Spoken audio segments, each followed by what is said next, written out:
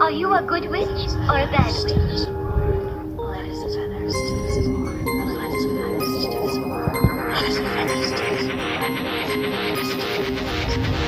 Power of 3 will set us free.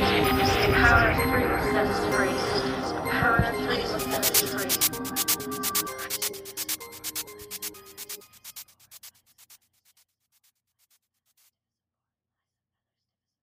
Hello and welcome to Witch Bitches Review. I am something to do with the human reproductive system. Phoenix Arcana Lightwood. And it's just way too awkward for me to talk about this with my niece. I'm Siren Rex Fry. And this is a podcast where two actual witches analyze and review representations of witchcraft in media and pop culture. Today we are discussing Charmed Season 2, Episode 3, The Painted World. And this is an extra special episode because we're recording in the same room together! We're literally right next to each other. We've never done this before, and I'm like super excited about it. Yeah, it's sort of surreal. Yeah, it feels like backwards. But do you know what I think? I think the fact that I can see your face and know when you're actually trying to speak will maybe make me care about letting you talk. I certainly fucking hope so. No promises. Yes, that's pretty bitchin'. I am visiting Phoenix in Chicago for a week, and we're going to try to record maybe like 3 episodes together. I'm so stoked. Yes. This is going to be so fun. It's already been fun having you be here, but like to be able to record our show together, like in the same room and like feel each other's energy more. I think it's going to make for some really good content. I think it's going to be fucking badass. This is weird. Yeah. Because, like, I feel like I'm just, like, talking to you, like, we're hanging out, but there's this, like, microphone here, and it's making me be all different and shit. Yeah. No, I can feel that I have turned podcast mode on. For sure. It's like that switch flip. It's like having your customer service voice, but you have podcast voice. Yeah. Do you know what actually it is? Okay. If I sit like this and I look at the microphone and I look at my laptop, I'm like totally chill. But as soon as I look over at you, I'm like, wait. This is weird. It's really strange. Can you maybe you should just go away. I'm kidding. Don't go anywhere. I just can't look at you. Oh my god. You're like an 8-year-old singing Twinkle Twinkle Little Star at Thanksgiving. I think what it is, if I look into your eyes and you look into my eyes, then I am acutely aware that you know that I'm really not that smart or cool. Not at all. No, I'm aware. No, I know. I know you know. And I'm like, well, I'm not fooling him. Doesn't it feel like the microphone is like a third person in the room? Yeah. Maybe that's where I got awkward, because I was like, which one of you am I talking to? Yeah. It's like, because when we're looking at our screens, it's easier to not think about what we're doing. Yeah. But just like looking at each other and seeing the microphone set up, it's a whole different vibe. Yeah. So we just need to figure our shit out. Right, but anyway, before we get into the episode, I want to deal with a little bit of business. So, podcasters make mistakes, and Phoenix and I are no exceptions. I've definitely made a few. And because I'm so self-centered, I've listened to myself say them so many times. Because the biggest fan of Witch Bitches Review is actually just me. I think Connor might have to fight you for that title. I don't know. I feel like I probably listened to it more than he has. So, anyway, from now on, we're going to do corrections on things that we get wrong in the next episode as soon as we learn that we've made a mistake.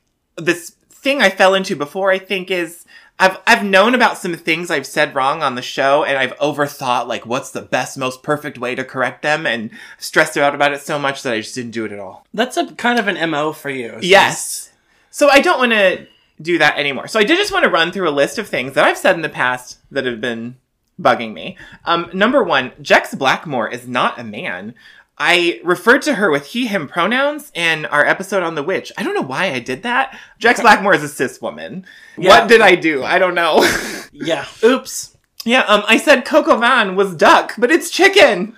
I literally studied French, Phoenix. I'm in no way smart. To be more serious, in general, I have mixed feelings about the things I've said about cultural appropriation like, when I listen back to it, I agree with what I say, but I ultimately don't like it. In the future, both Phoenix and I would really like to find ways to let people of the cultures in question speak for themselves. Even if we can only, quote them rather than have them on the show. But I think that's just the best way forward when tackling cultural appropriation. And I'm going to try to put my voice a little bit more in the background.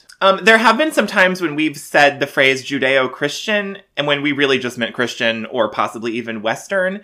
Thanks to Jenny from Heodora for explaining the difference to me and why lumping them together is just sort of inaccurate. Also, I totally mispronounced Chabad when we talked about angels in Jewish culture in whatever episode that was. Oh my God's dick. Oh yeah, oh my God's dick. How could I forget with the title like that? But that's just sort of disrespectful that I mispronounced it, so I did want to clear that up. I made a joke about my ex in one episode that strikes me as a little transphobic now. My ex is trans. But this is not a problem for me and is not the reason that we got divorced. So I just don't like hearing that come out of myself. Transphobia sucks. So Phoenix, is there anything you've made a mistake on that you'd like to come clean about now? No, I'm a perfect little angel and I've never done anything wrong. Thank you. I actually thought that you would say that. And so I prepared one for you. Your biggest mistake on the podcast. I've decided to help you clear it up now. I would say what it was, the thing that you really got wrong, is when you said that Hocus Pocus 2 was bad. Oh my God. On behalf of Phoenix, I would like to apologize for that now. He is very sorry. No, I'm not. So anyway, on to the episode about the title. It's called The Painted World. Well, there's not a lot to dissect here. According to IMDb, this episode rated 8.1 out of 10 and is the one where Prue gets sucked into a motherfucking painting. Is that what it really said? This episode originally aired on October 14th, 1999 and was written by Chris Levinson and directed by Kevin Inch. She gets sucked into a painting. She does get sucked into a fucking painting. It's just usually the descriptions aren't that good. It is the most ridiculous thing. As a concept, it's like cool, but it's stupid. Yeah. Yeah. I guess that's sort of the whole thing with, I was going to say this episode, but maybe that's sort of the whole thing with season 2 overall. Yeah. It's cool, but it's stupid. It's cool, but it's stupid. But listen, when I discovered Charm Season 2, I was 14 years old, and I was also cool, but stupid. So, vibing. Every day I'm vibing. I do like this episode, despite its problems and despite what's, like, kind of silly about it. It is a lot of fun to watch, and it does feel to me like one of those quintessential Charmed episodes. I think this episode is super fun. I think that they're consistently raising the stakes in new, interesting ways in season 2, and that's why every new episode is exciting. Yeah, I can agree with that. This one definitely feels like it has a lot more levity than the last one. It does, but let's think about what we've seen so far. Okay, the Book of Shadows disappeared. Whoa, that's huge. They traveled to the future and got stuck there? Shit, that's also pretty huge. They're stuck in a painting that catches on fire and they have no way out? Damn.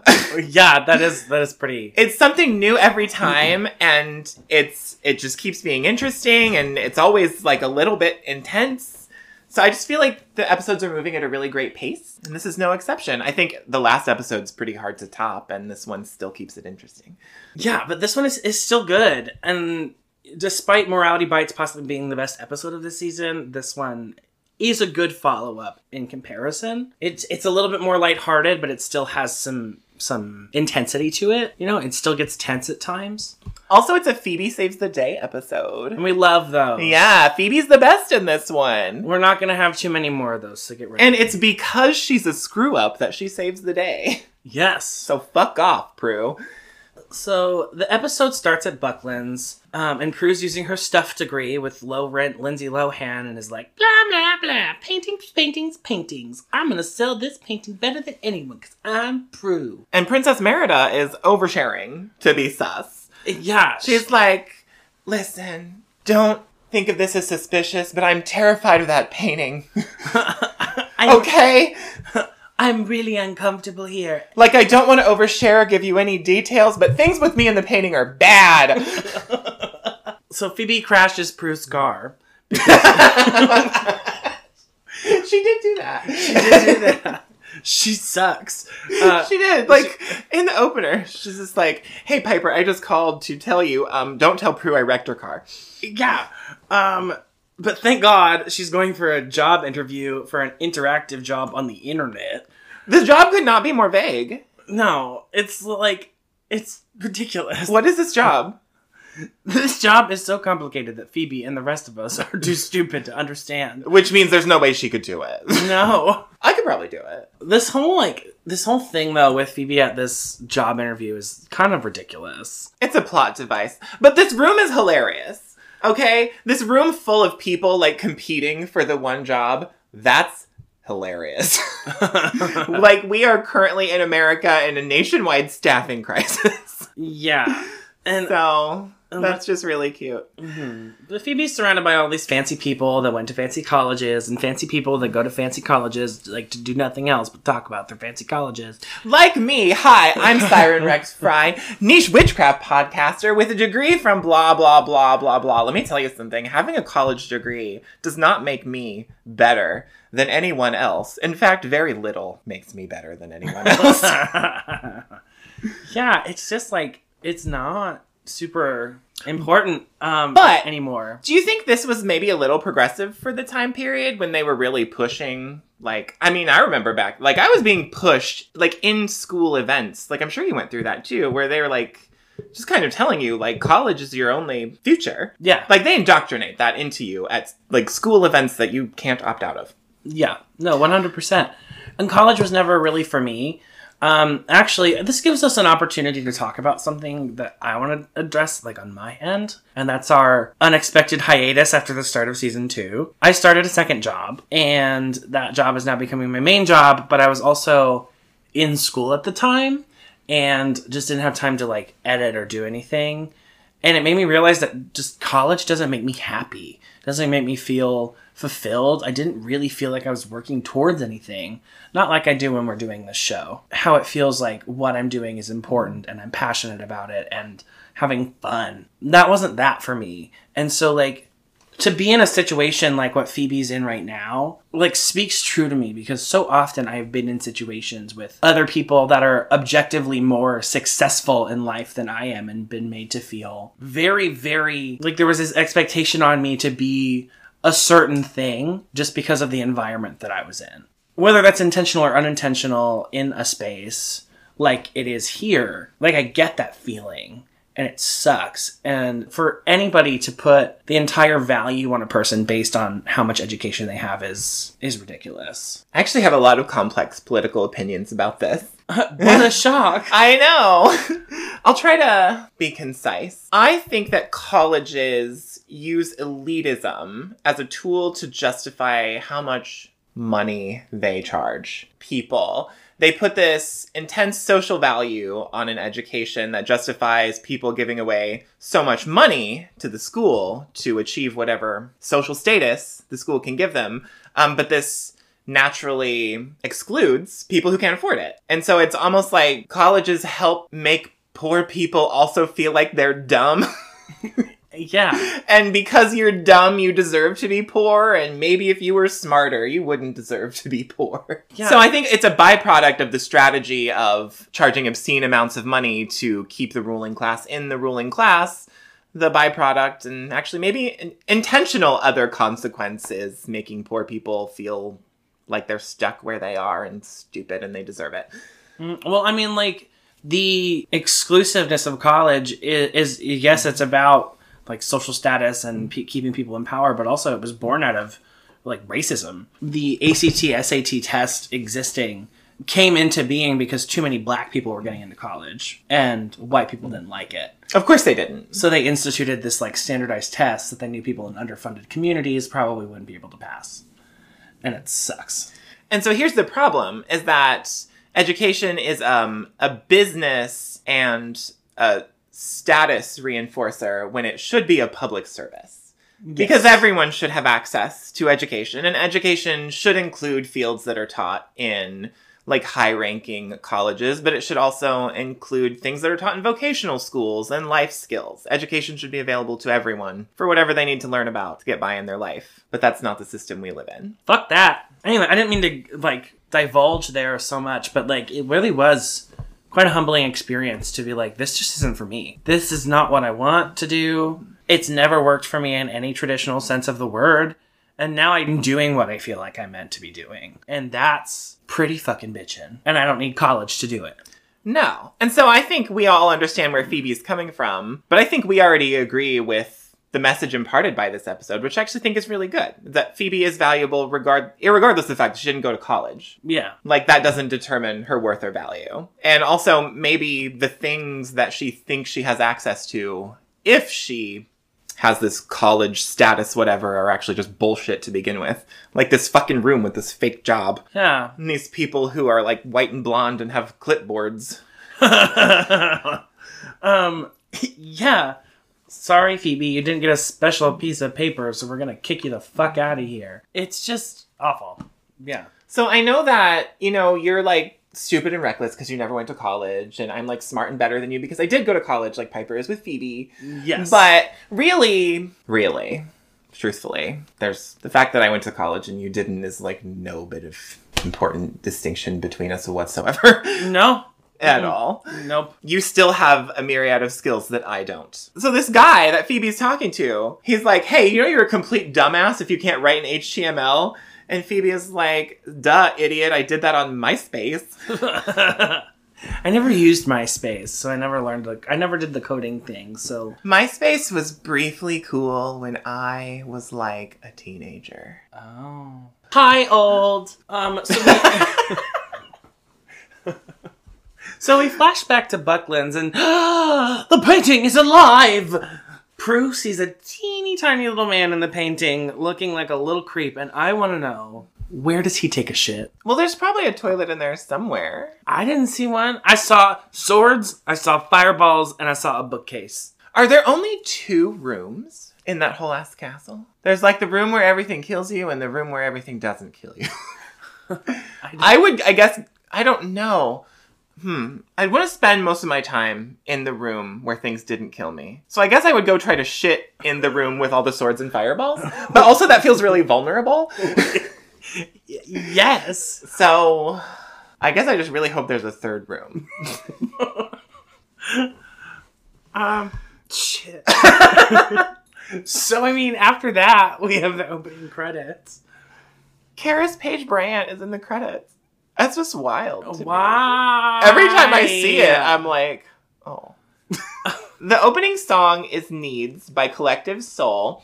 And it's like 90s, easy listening, and it's okay. It sets this like lazy morning mood in San Francisco. I like it. It's not like on my car playlist, but it's fitting. I don't even really remember it, so I'm glad that you did some research. Collective Soul just says 90s immediately, as soon as you see it. The next morning, Prue is telling Piper about the teeny bathroomless man while she's taking... she's taking forever to pack a Ziploc bag with celery sticks. She did that for so long. Just slowly, one at a time, plopping them in this bag while talking to Piper. I legit did not even notice that. It took her so long. And I think they did it so long just so that later they can be like, oh, Prue didn't pack a lunch. She wasn't in here for an extra 6 hours this morning. Oh, they would notice all the celery is still in the fridge. Okay. Got it. So Piper has a bunch of code violations at her club, and Prue says she just thinks intensely. She doesn't obsess. Phoebe walks in and is like, hey, I didn't wreck your car. And I gotta go. And Piper's like, hey, Phoebe, are you going to tell Prue about how you did wreck her car? And Phoebe is like, no. No, I don't. No, I would not. No, I told you. Phoebe just respond sort of how I would in this situation when I make a mistake like that. I'm like, I know, I did it. I'll fix it. I know. No, don't help me. I'm fine. I'll fix it. She's very like, hi, Prue, I know that you hate me and I suck and I'm sorry and you're right and you should just reel back and bitch slap me right now. That doesn't happen. If I were Prue, I would go ballistic. Really? Okay. She is like literally on her way out the door to go to work, and then Phoebe's like, by the way, your car's not here because I wrecked it. I would be like, cool. It's just that ever since you were born, you know, things have really not been great.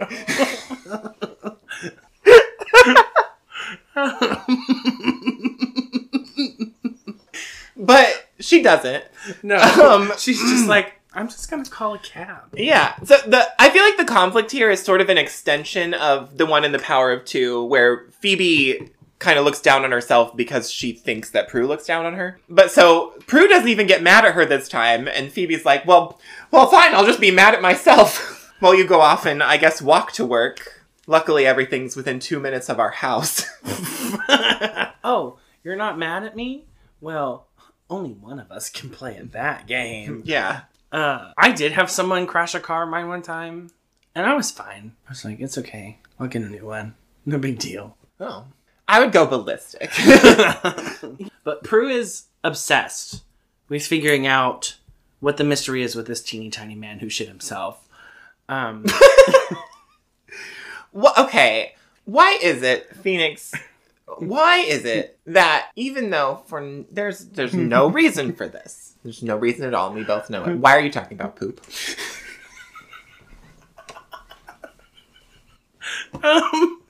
Because I just really want to know where he goes to the bathroom. Where he poops. I would wonder more like, where does he splooge? Yeah. He's been like masturbating alone for 90 years. He's been vigorously shooting his cum all over the walls. So I would be a little worried, not about the blades coming out of the windows, but maybe what's all over the curtains.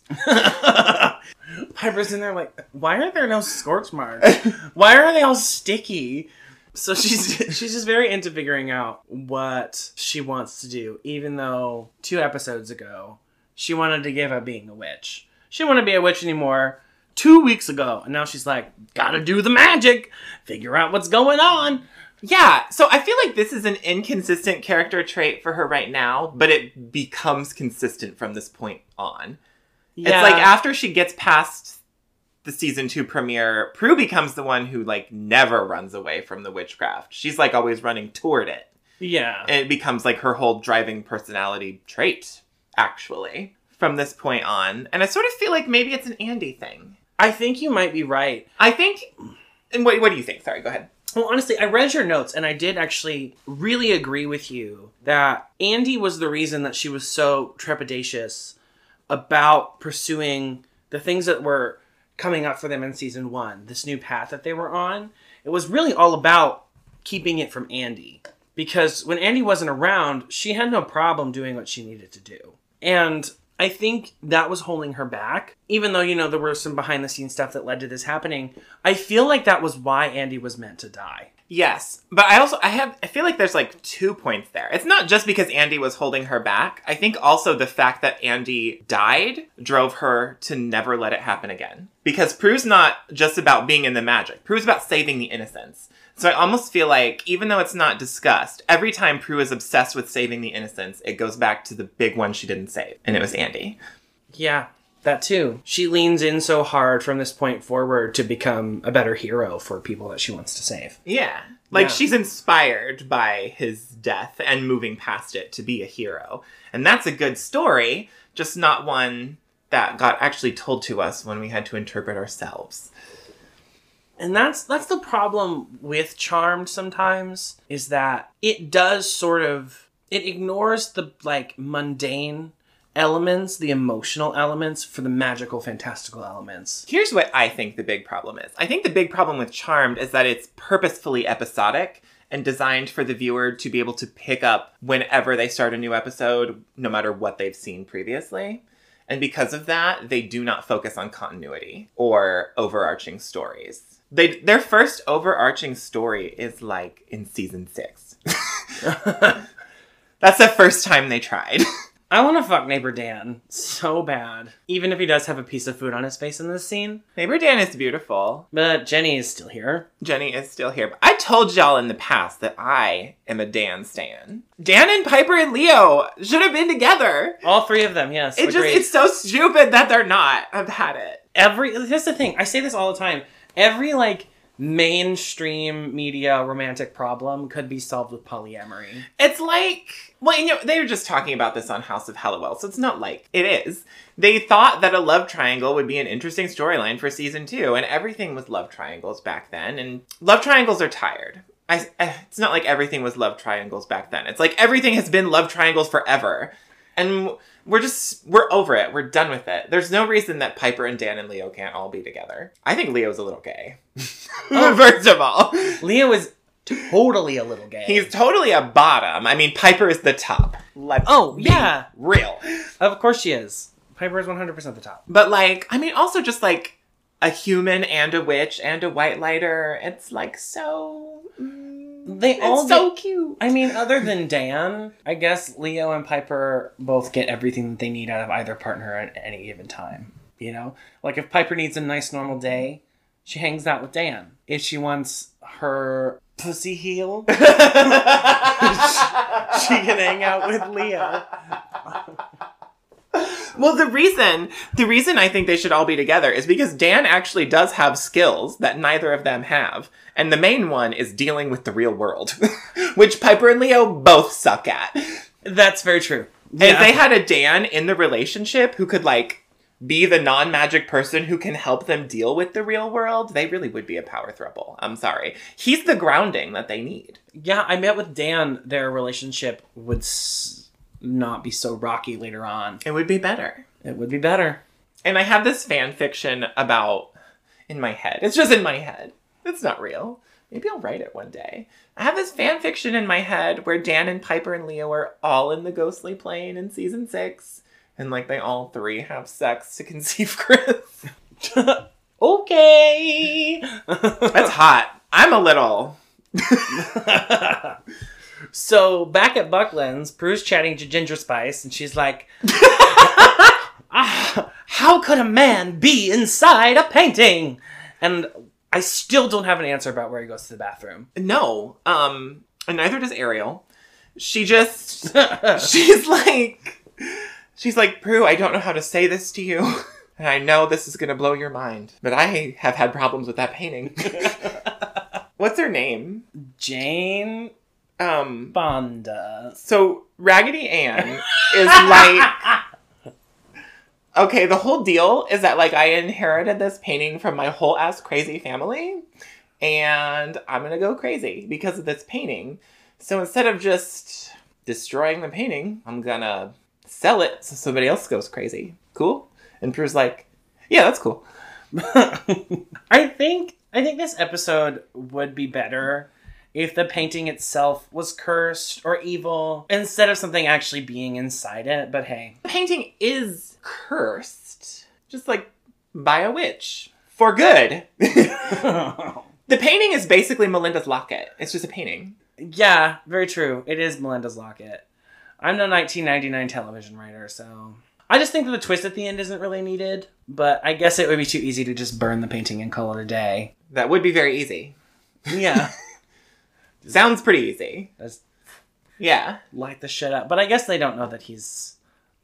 But obviously, Jane is her name. Not Jane Fonda. No. Different one. Just different Jane. Yeah. Yeah, but so Rose McGowan season 5 is like... she's like, listen, the thing is that there's a man inside this painting. He's totally not my boyfriend, and I totally do want you to let him out. So after that exchange, which it went exactly like that, that was our dramatic reenactment. Phoebe is like, I'm tired of being such a stupid bitch. Let me do a spell to help me learn the first and last word in the dictionary.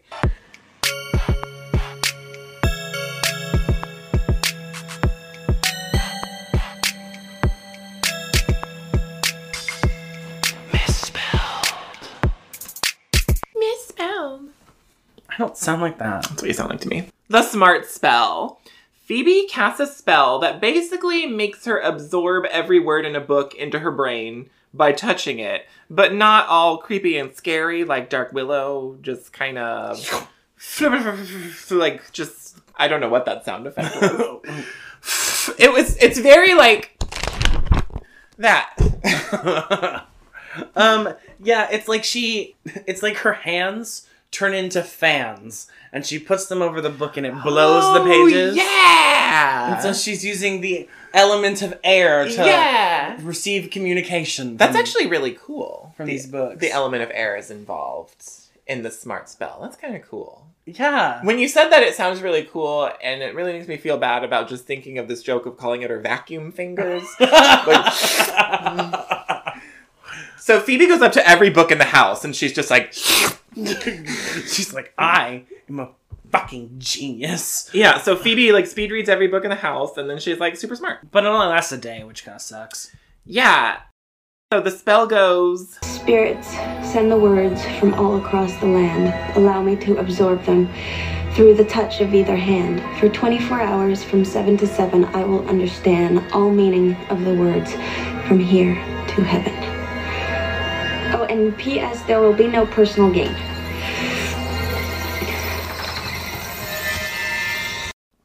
The spell is badly written.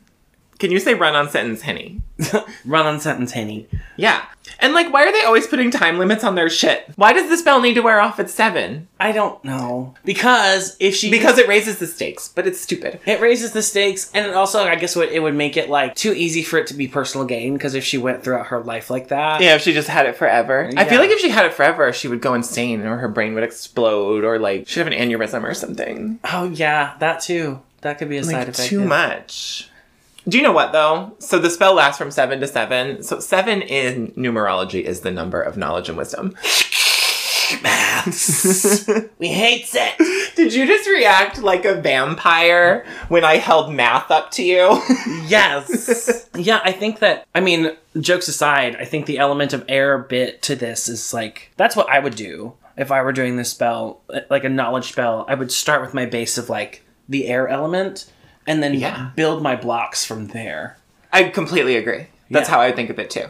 Do you think you could do a spell similar to this? A spell for learning or wisdom or something? Yeah, absolutely. I 100% think that you could do a spell to help gain knowledge. I would call this like wisdom or intelligence magic. Spells to improve your mind or mental function or abilities. Spells to help you learn and study and think critically.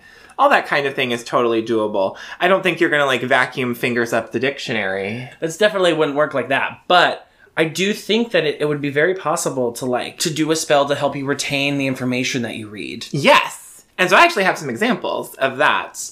I created a study tea recipe when I was in college, and I used it all the time. And I also have an incense for the same thing. It's not super different. It just includes the herbs that you can't put in tea. So I've got that down for you here. If you wanted to make a tea to help you learn or study better, try yarrow, rose, cinnamon, nutmeg, mugwort, nettle, spearmint, lavender, and or lemongrass. Any combination of those of what you have available to you. And it probably tastes pretty good too. If you wanted to add some herbs that you can't put in a tea and drink, let's do cedar, sandalwood, and bay. Technically, you can put a bay leaf in your tea, but you shouldn't eat the actual leaf. Also, bay leaves taste gross. Yeah, that too. Some stones that you can include are amethyst, quartz, anything yellow or yellowish, and clear, like citrine and calcite. I associate yellow with air and wisdom, but me too. It doesn't have to be. Like, I think purple and light blue and gray are all perfectly valid colors. I also would think of yellow just because of the air element piece of that, and that's the traditional color. But yeah, I would also use purple for the mind, especially like the intuitive mind, to help you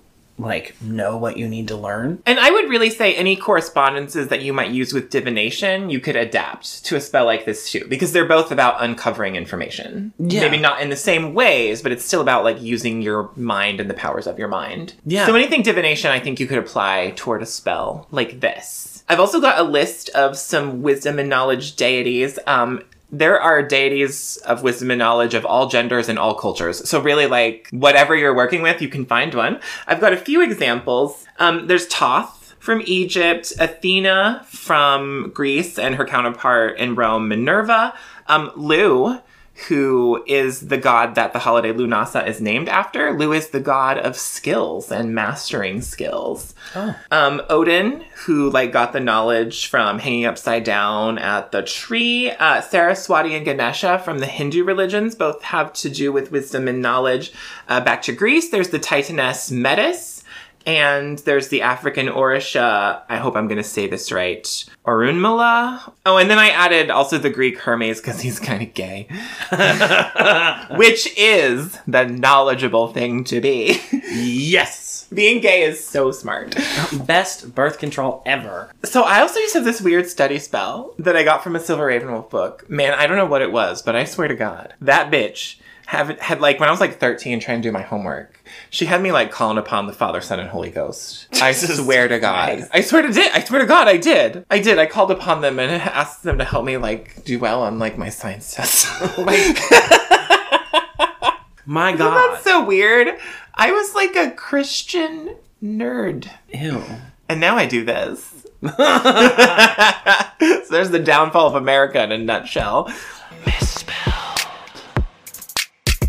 Siren, I'm like moderately excited that you could come over so we can hang out and watch Charmed. Aw, Phoenix, thanks for having me over at your shoebox apartment where it cost $40 to park. It was definitely worth the 3.5-hour drive to get here. But at least we're watching Charmed. Okay, I'm sorry, but these girls have way too many candles lit. Of course you would say that. Oh, damn, that spell could have gone better.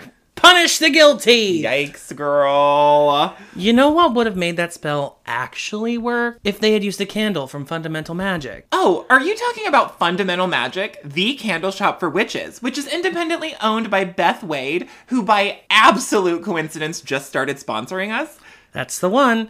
If the Charmed ones got their candles from Fundamental Magic, they could kick butt and mask the smell of demon guts, because these candles are all about invoking the feeling of being a badass witch. That's true. My Samhain scented candle came in this adorable purple and black jar, and it really does smell like Samhain. It has these complex notes of witchy herbs and wood smoke, and it smells just like casting a spell in the middle of the night. Beth personally designs all of the fragrances in the Fundamental Magic line, basing the scent profile around witchy concepts such as grimoire and sanctuary and besom. It is literally like so cool that Beth is passionate about candle magic and believes that magical scents, like the ones she infuses into each of her own candles, have the power to unlock memories and manifest desires. When Beth sent me my first Fundamental Magic candle, I was instantly obsessed. They're stylish and they smell good, and on top of that, they're made by a real witch, and they make you feel like a real witch. I might as well just mention casually, as I'm sitting on your couch discussing this darling small business, that WBR listeners get a 15% discount if they shop using our affiliate link, fundamentalmagic.com/witchbitches, and that's magic with a K. And you'll find that link in our show notes. Is what I would say if we were recording and not just hanging out like normal people watching TV. Oh no, Phoebe, why you gotta be so stupid? Well, whether we're out vanquishing demons or enjoying a magical evening at home, Fundamental Magic candles are just the thing to conjure up the badass witch that is you. Well said, Siren. Now shut up so I can hear the TV. I'm gonna go light some of these fucking candles. Siren, can you please only light one of those? Siren? Siren! So back at Buckland's, Prue is once again being smart with her stuffed degree, and she's like, ooh, a pentamento. Which just makes me want those fruit-flavored Mentos. Or like a pimento? Is that a thing? Yeah. They put it in like cheese and olives and stuff. How is the pimento in the painting? I actually looked this up because I had never heard the word before. I know. I just always accepted it. I don't fuck all. So a pentamento is a visible trace of earlier painting beneath a layer or layers of paint on a canvas. So this painting has an underwriting that says absolvo amitto amplus brevis semper mea. Prue translates it to free what is lost, say these words. Google translates it to I am completely lost. Large, short, always mine. So relatable. Honestly. And so this one-off character, Joe, who's very cute, comes in and is like... He is cute! cute. He's so cute. We don't even, it's just so sad that we don't really have a lot of time to spend on how cute he is. I would make out with Joe in a supply closet. I would too. I would have him bend me over one of those crates in the basement right next to where Jaime got murdered. So Joe is like, wow, you speak Latin? And Prue's like, no, not really. No, she doesn't.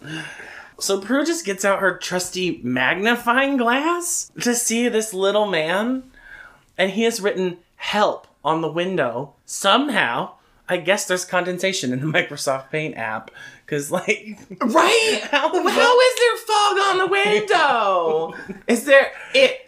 whatever. He would have had to do some heavy breathing. That's where he masturbates. He masturbates by the window to breathe fog onto the window. It's part of the master plan. And maybe the blades, because Malcolm, like me, is into light razor play, maybe the blades help get him there. Prue pulling out her magnifying glass, you made it sound ridiculous. It's probably the first realistic thing she's ever done at that job. That doesn't bother me. You know, you are probably right, but it just struck me as so ridiculous. Because she looks like Nancy Drew? Yes! To see Shannon Doherty with this tiny little woman and this big magnifying glass in her hand. It's just like, I don't know. So she gets a good look. She gets a good look at the underwriting. She says it out loud and gets sucked in to meet this fucking youth pastor that's stuck in here. He looks like a child molester. I can't disagree with that. And I put a lot of thought into this. It is so super stupid obvious that he is the bad guy. Oh yeah, it's super obvious that he's a bad guy. I was going to talk about his outfit later, but I'll talk about it now, since you said he looks like a child molester.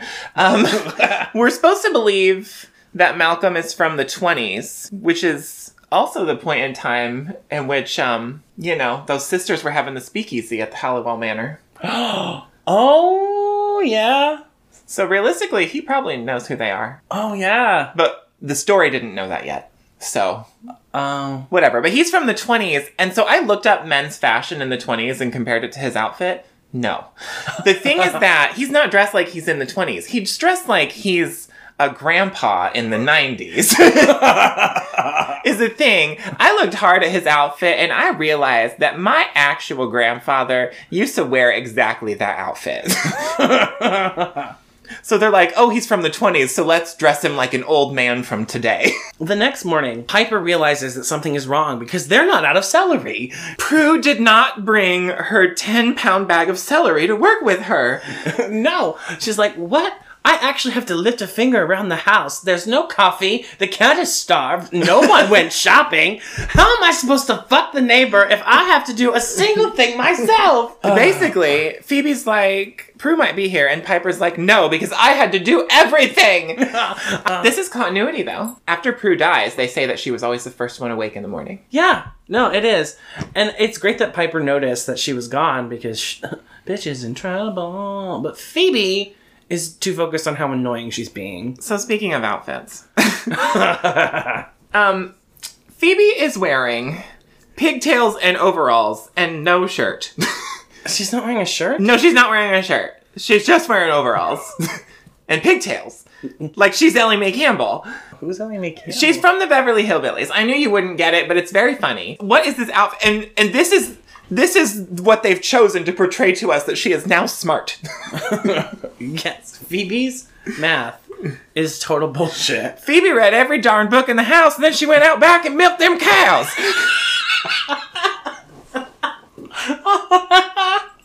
So what is AskRainman.com? Okay, I never understood this line, and I asked David to explain it to me. It's a joke, and it's not funny. Which is the problem. Gotcha. It's a pretty big problem. Ask Jeeves was a search engine that is now just ask.com. And Rain Man was an 80s movie about a quote-unquote autistic savant. Yes, listeners, I do know there's a huge problem with that trope, but this is not the space to get into it. But the point is that Piper combined those two references into a joke that's not funny. Yeah, that sucks. It does. There is a continuity error that I want to point out in the next scene, because Prue has been sucked into the painting and knocked this guy in the head, I guess. And he's bleeding. But just a couple episodes from now, we learn that warlocks don't bleed. Which doesn't make any fucking sense. Which doesn't make any fucking sense. Actually, I think the episode where they say warlocks don't bleed, I think that's the lack of continuity. We think of it as true for the rest of the series, but I think warlocks continue to bleed pretty regularly throughout the series. Yeah. Yeah. Huh. But you're right, Malcolm does bleed. I'm pretty sure Brendan also bled. No, Brendan didn't bleed. He just patted around in that priest's blood for a little bit because he was like... No, but didn't the Warlock brothers have to, like, cut themselves for one of their spells and bleed? I don't remember. That whole thing just was feeling very Pornhub.com to me. Do warlocks bleed or not? Do they have air conditioning or not? Like, what is going on? I don't... Also, he can blink, too, which before was just a power that one warlock had, but now it's something that all of them do. Yes. Which I like it better that blinking is a warlock-specific thing, because at least we can identify them by something. But yeah, this is the point at which they were like, all warlocks blink, even though they told us before that it was a witch power that Malcolm stole. Not Malcolm. Long hair, sexual harassment, half-naked guy. It's what you deserve. What's his name? Is it Zach? It's not Zach. Zach is not Zach. Is it Michael? I don't know. Is it... What was his name? Melinda's ex-boyfriend. Anyway. Also, Malcolm says he's been in there for 70 years, which means he got trapped in 1929. Which is literally the year that Phoebe's past life died. Oh. Pretty sure. Kevin will correct me if I'm wrong. Just leave it in. He'll send me a message. Yeah. And then a bunch of pictures of him half naked, so it'll be worth it. Hey, Kevin. Hi, Kevin.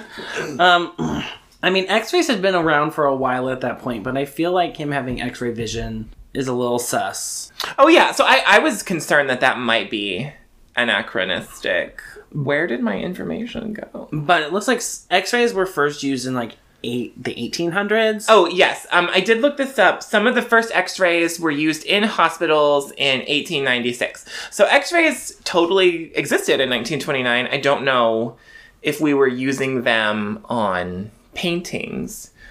But actually, so Malcolm doesn't tell Prue that he used an X-ray. Malcolm is very smart to Prue. When she asks him how he could see the writing, he says the same way you did, probably. And then Prue fills in the blanks. Yes.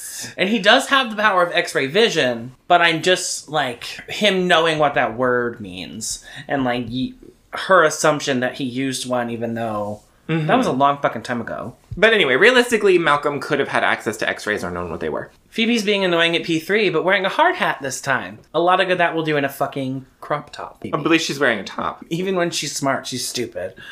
So while that's going on, Piper just... enacts the art heist of the century. Yeah, she just walks into Buckland's and steals a painting. And they were, like, all dramatic when Prue did it with the tiara, but I guess it's okay if it's Piper. Well, I mean, remember when Andy almost cut Prue's head off over a fucking owl feather at a museum? Yeah, I was, like, super mad. But it is funny that Piper can just, like, take the painting and, like, just walk out. She freezes Joe. She freezes Joe and then just leaves, and then he unfreezes and she's gone, and we're just fine with that. And Joe is like, oh... Sucks that I'm so hot that I don't know what's going on. Does she just freeze every person that she walked by on the way down? Like, how did she get that home but no one knows? Well, no, but then we see her. She's like, hold the elevator. I'm not stealing this painting. Does Buckland's have no kind of security in place where, like, if someone is leaving the offices with a piece of artwork, they're like, hey... I don't know. Like, I feel like even, like, a Costco door greeter could handle the situation. But... yeah, not much would need to be done to stop her, really. Yeah, but Piper just steals the haunted painting. So back at the manor, Phoebe's, again, being annoying. I do want to say that I like the camera work when they're inside the painting and the painting is moving. Yes. Because obviously the set's not moving, it's all camera. And it's pretty good. Like, even if you just, like, stare at it and focus on it, because I did. I watched the scene a few times to watch the camera work. And I think it's pretty solid work. It makes it look like they are moving around. Even though they're not. I mean, that is the goal of filmmaking. Yeah. Look like you're moving even if you're not. So I wanted to call that out because it's a really great, like, low-budget effect that is just the cameraman's skill. Yeah. I think that's good. And I want to point out something negative. Go figure. And I think this part, after Piper and Phoebe have this conversation, actually, let's talk about their conversation first. Phoebe talks about her insecurities about not having a college degree and feeling like she's not smart, and feeling like her not having a 4-year degree makes her inferior to her sister. And Piper makes a really good point that Phoebe knows things that Piper will never know or learn because of the experiences and the life experience that she has, and it was being so different from each other. And I think that is a really important piece to bring to the conversation. I think that Piper was a really great sister in that moment. Yeah. Not a selfish bitch. Yeah. I really like that conversation. I feel like we kind of had that conversation amongst ourselves Yeah. earlier. But I do like it. It reinforces what the show was always supposed to be about, which is they are powerful because they have different strengths and they use them all together. Yes. Phoebe's strengths are not the same as her older sisters, but she has abilities that they don't. She has street smarts that neither of them have. And that was the point of the whole episode, and that's what they were telling us, and I think it's done well. I think so too.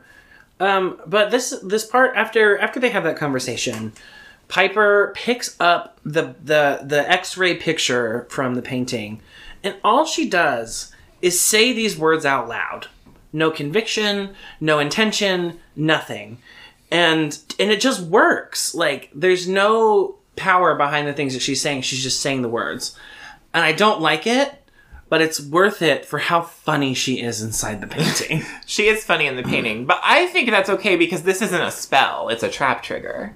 That's true. It wasn't, because the witch who made it didn't design it to be read like a spell. It was a trick. She wanted to trick Malcolm into saying it out loud. Okay, well, thinking about it that way, yeah. If it's a trigger to a spell that was already done, then that makes a little bit more sense. Mm-hmm. So it's not like anybody's like purposefully trying to go inside the painting. I stand by my point. But that doesn't mean your point is not valid later. Yeah, because later on, it's like bad. Because any other time they've cast a spell up until this point, it's been out of a need. And there's some sort of like...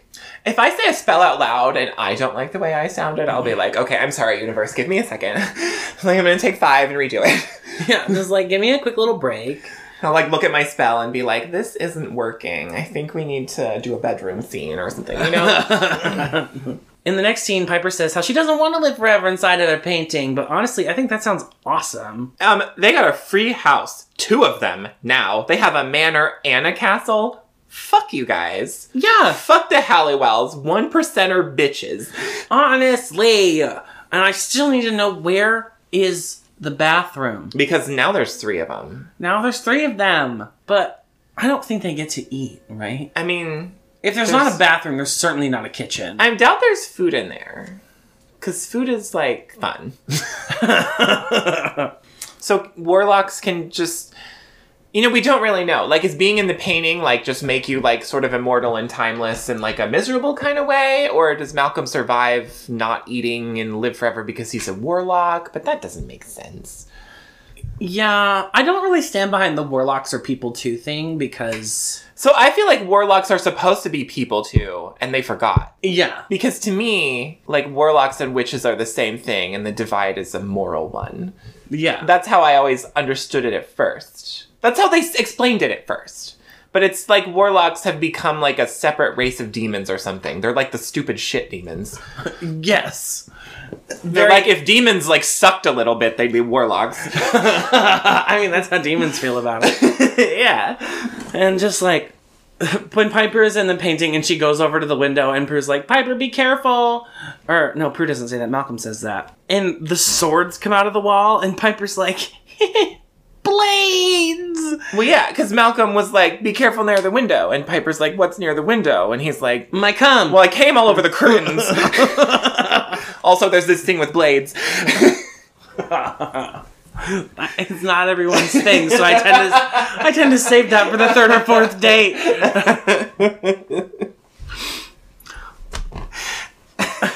Wow, I super duper hate Jenny. Jenny is the fucking worst in this scene. She's so bad. Like, Phoebe is like, she's got her hands over the Book of Shadows, and... I keep waving my hands over the microphone every time I do that. I just want to tell you guys, because you can't see it, and you're also not going to hear it, because it don't make a sound. Because it's just my hands. But I am doing it! she barges in after Phoebe's like, I don't have time for you right now, you stupid little bitch. And she's like, I figured we could just hang out, watch some television.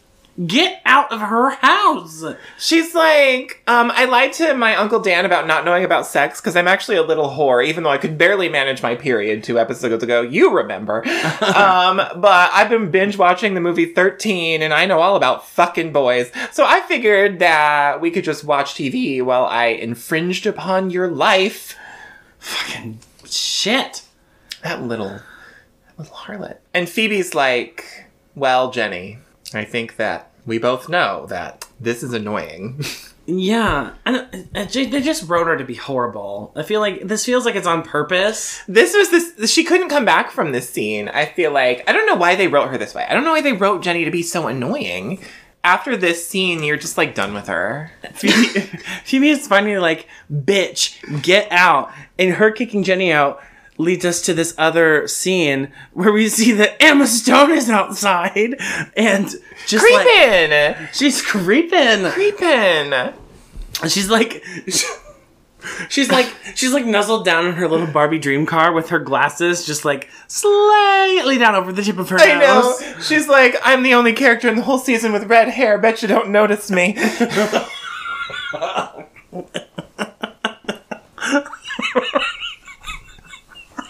If this ginger bitch is outside your house peering over her sunglasses, I would notice. And like, what are we supposed to think? She's like out there like, that stupid fucking bitch has my painting. I want my painting. Why did I just turn French? I don't know. Why'd you turn into Cookie Monster?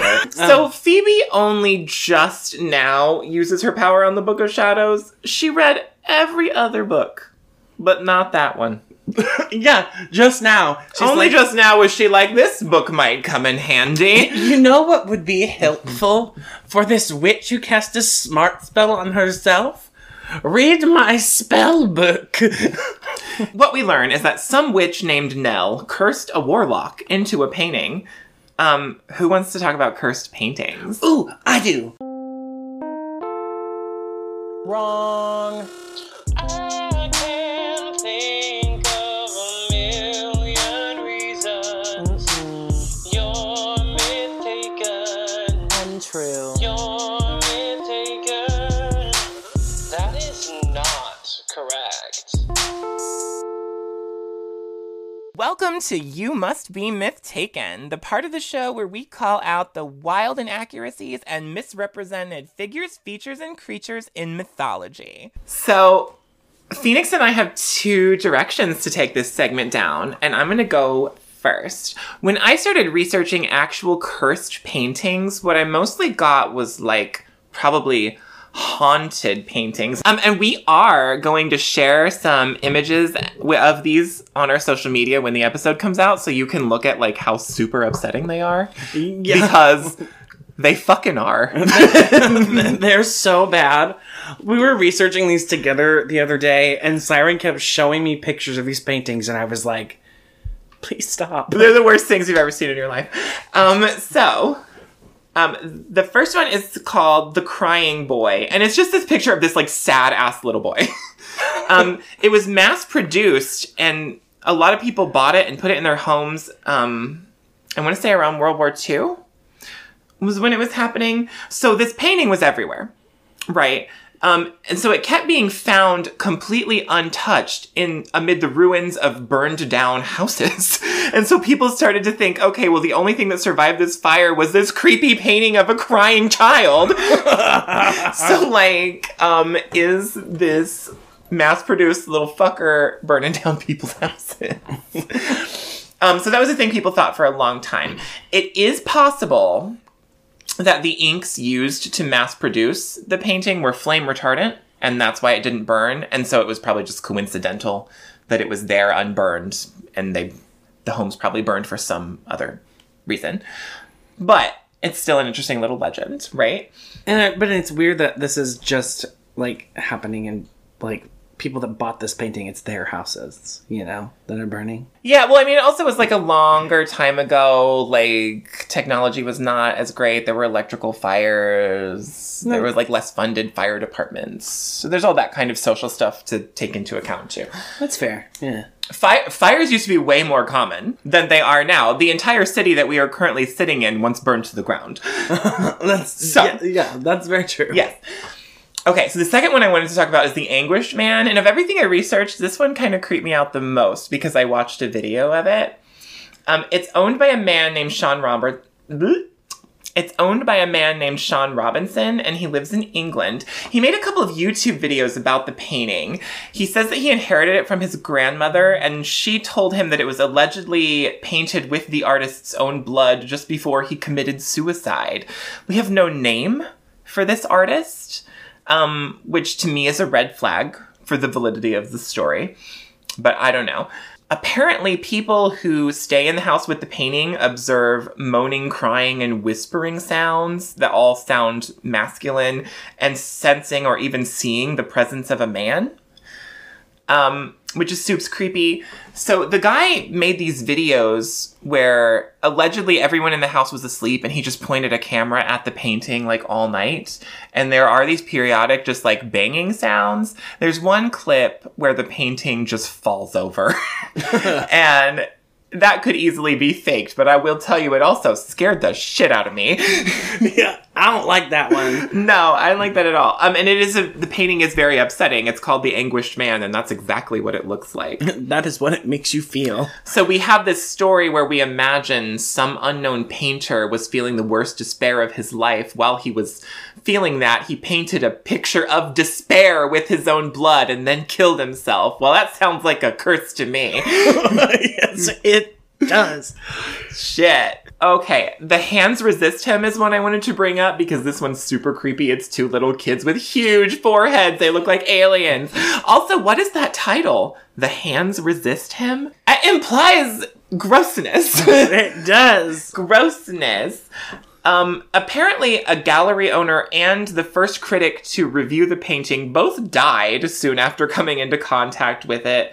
And apparently when it's around, there are technical disturbances, sort of like that slider phenomena that we covered last season. Apparently, sometimes people black out or faint when they're looking at it. Oh my god, what the fuck? Super awesome. And apparently there's a TikTok video out there of one of the kids crawling out of the painting. I didn't look at it because I don't want to. Yeah, that feels like some shit from The Ring. Yeah. I'm not about that life. I'm bringing in this last one because it's been totally debunked, and I wanted to use it as an example of why these stories are fascinating, but often there's not a lot of truth to them. So, this last one I'm talking about is called Love Letters. Sometimes it's called The Portrait of Samantha Houston, but this is incorrect. The painting is rumored to be haunted by a girl named Samantha Houston, but it's not actually a painting of her, and the child who died didn't look anything like the girl in the painting. So, this painting called Love Letters exists inside the Driscoll Hotel in Austin, Texas. And the rumor is that Samantha Houston, who is a real person who did die in this hotel, haunts the painting. Apparently, she fell down some stairs while playing with a ball. Sorry, Samantha. Well, if she didn't die at the end, it probably would be pretty funny. But I think the child death thing sort of spoils the joke. Maybe not for you. But that creepy child ghost playing with a ball thing, like that's sort of culturally iconic. Maybe that's where it comes from. Could be. Yeah, so people believe that Samantha Houston, who died in the hotel while the painting was also present in the hotel, that she now haunts it. And sometimes people think that they see the face moving or changing in some way on the painting. But, like I said, I brought this one up because it's a fake, because there's all sorts of reports on the internet that this is a painting of Samantha Houston and that its title is The Portrait of Samantha Houston. And that's just a lie. It's a completely exaggerated fact to make the story more fun and creepy. And that could be the case with all of this.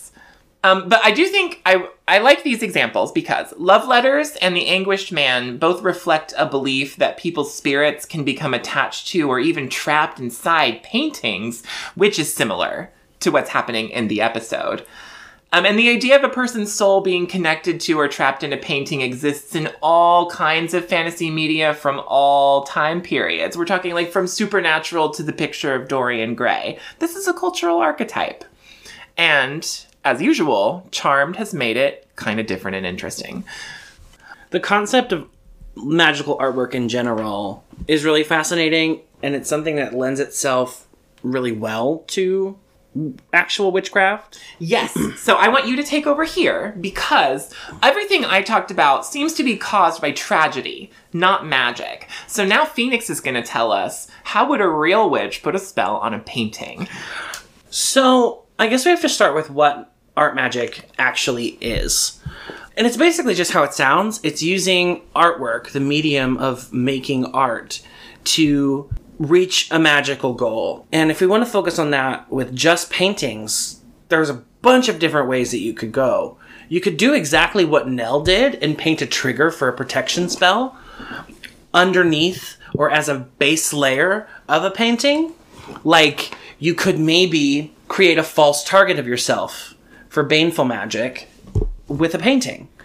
Paint a picture, a self-portrait, a caricature, with some sort of trigger word underneath it for that magic to absorb into. I really love the idea of using a pimento or whatever.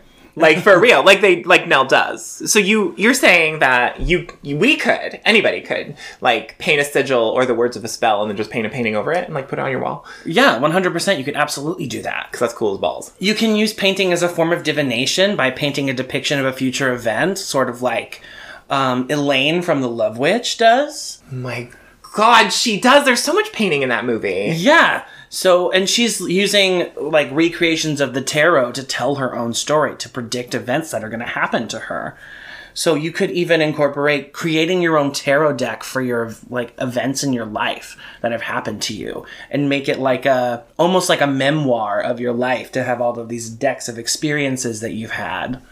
Or you can create artwork by devoting them to deities or spirits you work with, or creating images of them. And if you happen to create a painting that's really horrible and sucks, let's just hope it doesn't suck you inside of it like it does in the episode. But I think there's so much that you could do here that's so fascinating, and all of it, like, translates really well between art and witchcraft. And I think that that's just really cool. I think everything translates well between art and witchcraft.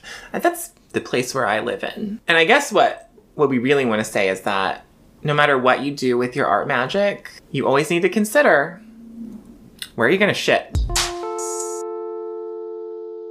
So, Phoebe has to learn a reversal spell to get her sisters out of the painting and away from Malcolm, who we now know is a warlock, who sounds very 20s now that he's come out. Like, he went from, like, talking like a normal human being, or like maybe a grandpa, to being like, I got the drop on you, laddie. He is a really when he comes out. Like, yeah. And it's just like, do it again. See? I should have showed you see?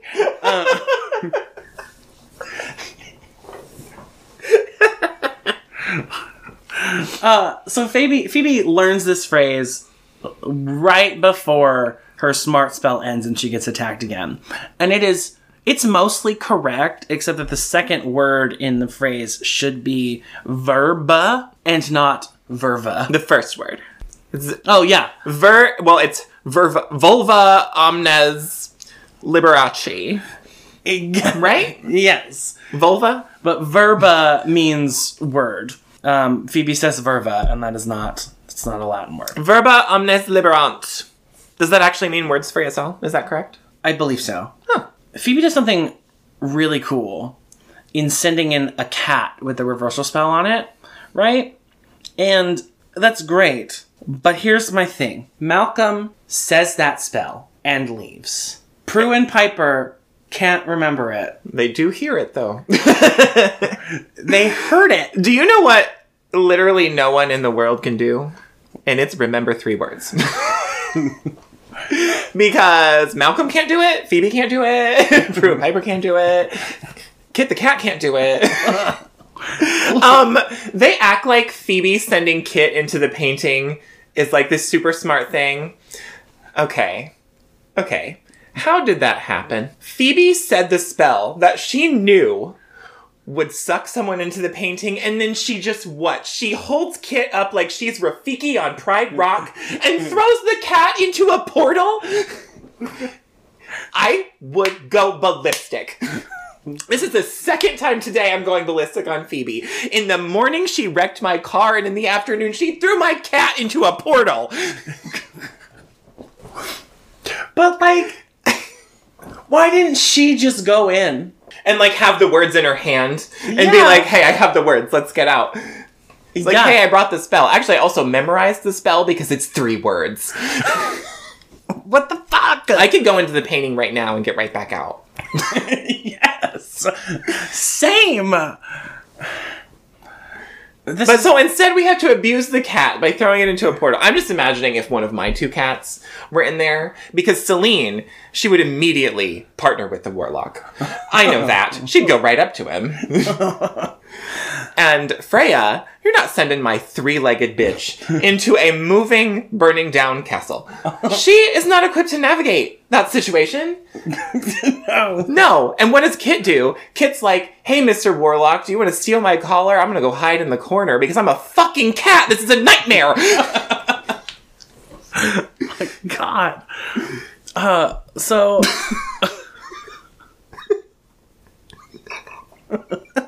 I would go ballistic. Malcolm gets out of the painting, reveals his entire plan to Phoebe, and then she kicks his ass. She totally kicks his ass. I think this is the best application of the spell. She says that she read a martial arts book. She read a martial arts manual, and now she knows how to kick his ass. Knowledge is power. Yeah. So Malcolm runs outside singing Part of Your World to The Little Mermaid. And they make out and they talk about stealing Phoebe's powers, because who wouldn't want to see the future all the time? I thought that was interesting that The Little Mermaid always wanted to see the future. Like, everybody always acts like Phoebe's powers suck. But this person wanted her power. Yeah, well, she can already, like, she's got Jeremy's Aim of Flame finger power. Yes, she does! So the only thing she's missing is premonitions, I guess. And her boyfriend. I can double as a birthday candle, but you bet your ass I want to see the future. Yeah. I not only can light your birthday candles, but I know when your fucking birthday is. She's a warlock. Absolutely. Hey, she's a woman warlock. A lady lock. A lady lock. A war lady. A war lady. Yeah, so Phoebe uses her criminal skills to save the day. And I love that journey for her.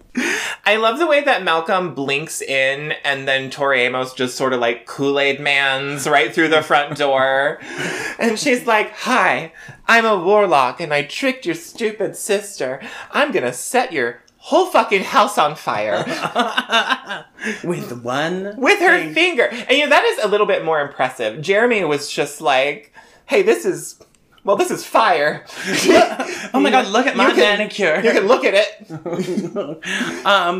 Yeah. But she like sets that shit on fire like real fast. But the way that she walks in though, she trots like a disgruntled 12th grader. Like, I feel like she's like super pleased with herself. Yeah. She's pleased with herself like a 12th grader who just told on somebody. yes. Well, a 12th grader is a senior in high school. I meant 12-year-old. Either one. She's a 12-year-old 12th grader and she's really smug. Yes. She just trots on in there like pumping her arms and leaning forward. Yeah, she really does. She tricked them. She got 2 of them stuck in a painting, then she lit it on fire, and she got her boyfriend back. She's feeling pretty good. Yeah, she did everything she wanted. She's drunk with power. She's like, I checked every single thing on my to-do list today. It's been a good day. So Phoebe gets them all sucked into the painting. Yes. Because she can read that Latin, even though she can't anymore. Because she's stupid now, you guys. We forgot to mention, Phoebe is stupid again, so we're back to normal. Yes. The painting's all burn, baby, burn, disco inferno. And there's no organization to the Book of Shadows. At all. We have not even talked shit about the Book of Shadows yet. The relevant page in the Book of Shadows is written in Latin because the witch who cast the spell in America could only have it written in their book in Latin because why? Who knows? I guess we needed to protect that page from prying eyes. Every single other one in the big witchcraft book is in English. But not that one. Not that one. Because only a smart witch can read that page. Yes, no one wants... Too bad Phoebe's stupid now. We have to... You know what? We have to keep the secret of the contained most evil Sinister 20's voice in the world. That cannot be released again. Mm-mm. No one needs to hear, ha-ha, gotcha! Because a warlock who can see through shit, that's a big problem. Yeah. He's so stupid. What the fuck else does he do? He teleports around and he looks through stuff. I mean, Princess Merida is more intimidating at this point. Yeah. She don't even need him. No. So I'm pissed off because now the building is on fire. Thank God you put my cat there, you stupid bitch. And then they're like, oh, we almost forgot about Kit. How did you almost forget to save the cat from a fiery death? Because you suck, all of you. They all suck. They are terrible people. I am the only person advocating for Kit right now. I'm going to come in with PETA, and I am going to rescue Kit from this house of ill repute. Yeah. I had it. Why did Phoebe have to tell Piper to freeze the bad guys? I don't know. Piper often stands there not freezing people. Yeah. What's that about? She does the whole not freezing people all the time. She does it a lot. There's a lot of time when people are not frozen, and they probably just should be. Yes. Like anytime like a bad guy started like telling me their plan, I'd be like, hold on. I'd be like, actually, instead of that, I'm going to kill you real quick. Yes. Like, why? And I'll be like, well, I guess I'll go back to my normal life. Underutilized power. I'm telling you, when you're in a burning building, when a demon is monologuing, when a customer is monologuing. When someone asks you a question. Anytime. Hold on. Anytime. So they get out. Long story short, because Phoebe has pickpocketed Malcolm and got Kit's collars back with the 3 words that nobody could remember, even though everyone has said them multiple times. Whatever. I mean, okay, it's cool that, like, they were like, hey, Phoebe's a pickpocket, screw-uppy, criminal slut, and that's okay, and that's why she's valuable.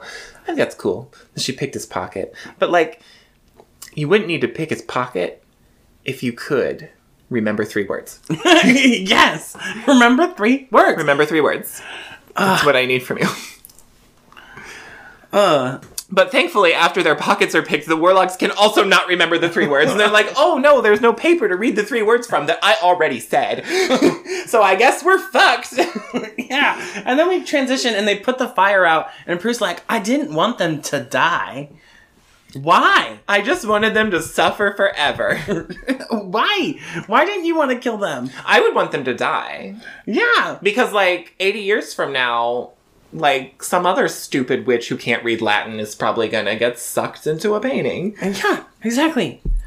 But at the end, there's some really cute stuff going on. Piper's gonna get her club fixed, and Phoebe gets presents. So there was this part where they said if Phoebe rescues them, they would get her shoes and a purse to match. And I'm struggling because they don't match.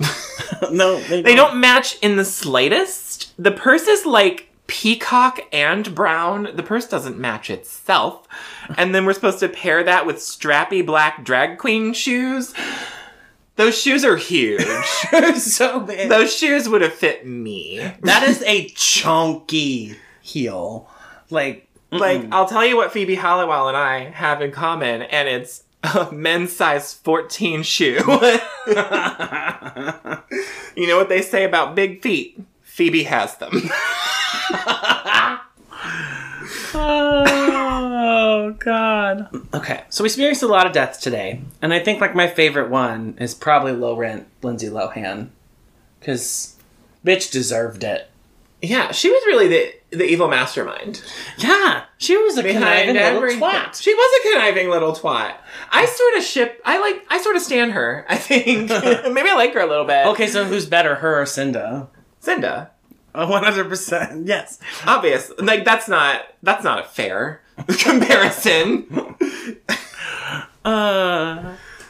My kill of the day, how about the secret that Piper is a witch? Because she froze Joe and just disappeared with stolen property right in front of him. I feel like he'd have to report that.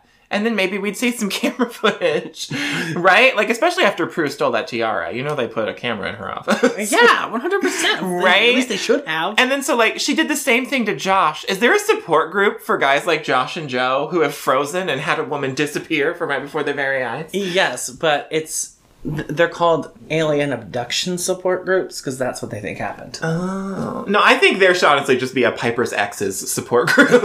That's what San Francisco needs. Honestly, Leo should start it. Yes. But I mean, like, Dan, he needs therapy by the end of this. Kill of the day. So if I were going to rate this episode, I would give it 0 out of 3 words because nobody can fucking remember them. What words? I am completely lost. If I were going to rate this episode, I would give it just a whole lot of sperm on paper, which is also my plan for right after this. All right, Phoenix, where can the people find you? You can find me on Instagram at Phoenix Arcana Lightwood. You can find me on Twitter at Phoenix Arcana _. And also, I recently started a new job at the Malaway Bros Occult Shop here in Rogers Park. You might remember them from our episode, Teenage Angsty Murder Witches. On the Craft Legacy, where they were so good. Hey, boys. Hi. I now work there and am a shopkeep and a witch and a tarot reader full-time. So you can email me personally to book a reading with me at phoenix.a.lightwood@gmail.com. You can follow the podcast across the board at WBRcast on almost all platforms. We are Witch Bitches Review on Twitter. We are WBRcast on Instagram. We are WBR, a pop culture witchcraft podcast on Facebook. Because those bitches at Facebook won't let me say bitch. God damn it. Bitch. Bitch. Those goddamn Facebook bitches. You can also find us at WBRcast on Buy Me a Coffee if you'd like to contribute one time or regularly to the success of the show, which is growing all the time, thanks to fabulous listeners like you. All right, all you Ivy League yuppie corporate trust fund 1% dirty puppy daddy bastards. Until next time, keep on witchin'. No, Siren, you just said a lot. I'm gonna say and bitchin' too. Okay. And bitchin'. Bye. A spell to obtain a job. Phoenix! A spell to obtain a job. The spell will require a green candle, honey, ground cinnamon and basil, a bay leaf, and a writing utensil. A Thursday or a new moon are opportune times to cast this spell. Dress the candle in honey, roll it in the ground herbs, then ignite the wick. Inscribe the title of the job you desire on a bay leaf and set it alight in the candle's flame. Recite the following incantation 4 times. By this candle and its light, bring employment to my sight. As I will, so shall it be. Find the job that's right for me. Repeat this spell each week until the job is yours.